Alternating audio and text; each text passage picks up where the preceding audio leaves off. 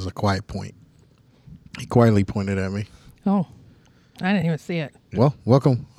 Quick, As the Rotor Turns, actual lesson before we get too drunk to teach anything. So, a lot of questions this last test that I just did. I just redid my critical care paramedic certification exam. Good job. Well, thank you. Did you pass? Yes. Oh. Yeah. Thank goodness. I don't know if I think Dave was more nervous than I was taking the test.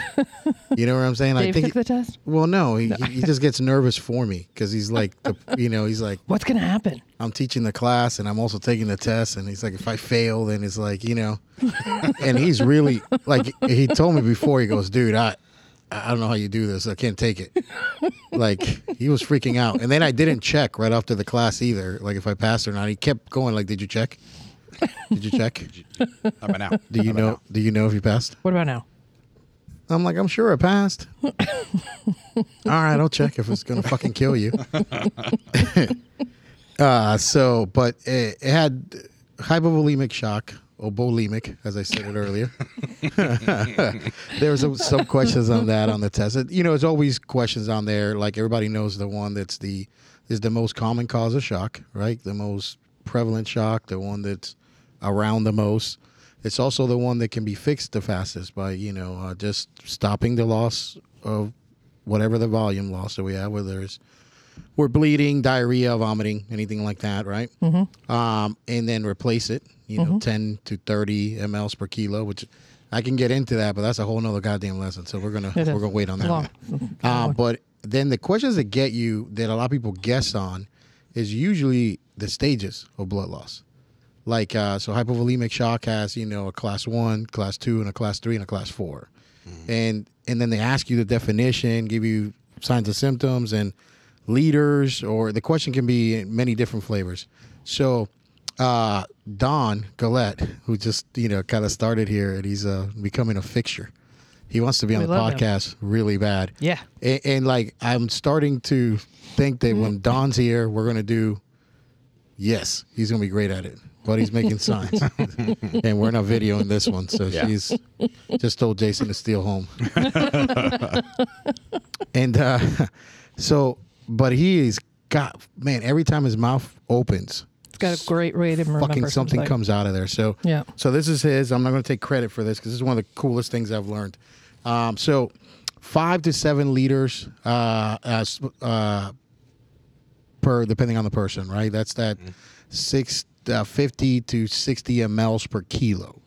That's how you kind of can figure that out. But, some books say 50 to 70 mLs per kilo. You can figure out the amount of circulating blood volume in a human. Now, okay? I have a quick question. Yeah, give it to me. Did you raise your hand? I didn't. Okay. Do I need to? No, go ahead. For everybody at home, I was raising my hand. Yeah. So is that like an ideal body weight thing? Or if somebody's bigger, oh man, not like pregnancy, but like a bigger person, do they get more? Yeah, you asked a good question, right? So pregnant woman is hypervolemic. It's the only time, because you're circulating for two people, right? In a sense, but it is ideal body weight, but that's why they gave you a freaking range there, right? That 50 to 70 mLs per kilo. Okay. So yes and no. You know what I'm saying? So because for this to work, we basically are going to use the bottom end of the volume here. So we're going to assume that 5 liters is blood loss, right? 5 liters is circulating volume on a person, right? Got it. So you basically make yourself, and this is something you can put on a dump sheet, and we're going to do a slide that'll be the dump sheet for this, and like how to write this on a piece of paper before you take the test, so you can remember these. You see what I'm saying, Jason? Yep. So you take 5 liters, you can put that at the top, okay? And then you're going to put class 1, 2, 3, and 4 down the side. Yep. And then you take your 1 and 5, you put it together, that's 15. So that's class 1. Okay. Then you put 2 and 5 together, that's 25%, right? Mm-hmm. That's your class 2 blood loss. Class 3 is 35%. And anything greater than 35% is considered to be a class 4. You with me? Yep. And then if you take that 5 times 15, that's 750 mLs. That's the amount of milliliters that you lose to be in class 1 Okay, blood so loss. we go back up to the top. We go Yep. back up to 1. Back to the top. Okay. And now you're What taking did you say it was? You do 15. 20, 25, 35. Okay. And then anything over 35 is class 4. Okay. Make sense? Or you just Well, take- yeah, the percentage, but going back to Yep. How many class 1. milliliters? Yeah, the Yeah. milliliters. So you What was take that? 5 times 15. 5 times. Okay, 5 times 15. Yeah, so it's 750 mLs. Then you take 5 times 25. That's 1,250 mLs. Okay. So that's your class 2 blood loss. And then 5 times 35 is 1,750 mLs is your class 3 blood loss. And anything over that is going to be a class 4. Got it. So, like, how quickly is that? You know what I mean? Yeah. This fucking guy. Yeah. I don't know. How did he come up with that? Yep. You know, just sitting there one day at a fire station at Station 1, just coming up with some shenanigans like this. He has a way of looking at things like as a picture versus just numbers. He can look, and that's how I learn. He is you know? he is one of Yeah. the smartest human beings that's ever done this job, and he's a fucking unbelievable educator. Yeah, he is. And he likes to hang out with me. Why, I don't know, but it's awesome. Yeah. You know, so that's a pretty quick way to do it, and we're gonna put up. Obviously, there'll be illustrations with this when you have it, so you can actually see it. That's pretty good, right? Yeah. Fast, Yeah. quick, Absolutely. to the point. Oh, real quick before you, what's the hypoxia, Jason? Here, Hypovolemic hypovolemic shock. What's the hypoxia that it carries?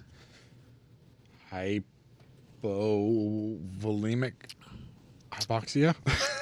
No, it's it would be You got this one. You got it. I know you got it. hyphem. Is it hyphemic? Yeah, Okay. yeah, that's it, right. I want Hyphemic hypoxia. I want to say it, but I want. You got it. Well, that doesn't sound. Yeah. Okay, hyphemic. I'm glad you didn't scream boils on this one right here, right? I Boils almost law. did. Yeah. Boils off.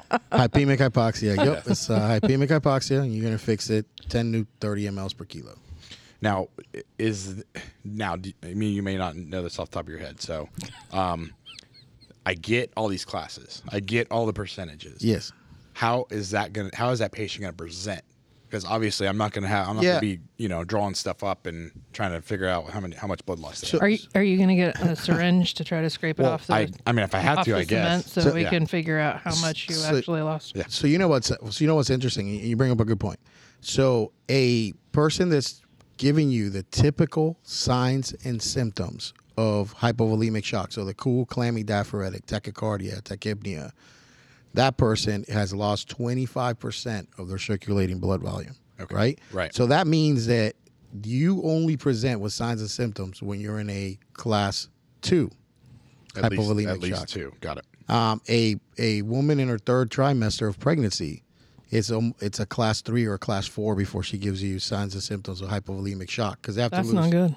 They have to lose 50% of their. She's actually a class 4, so it's going to be 50% of their circulating blood volume before they start to get I'm sorry. signs and symptoms. Right.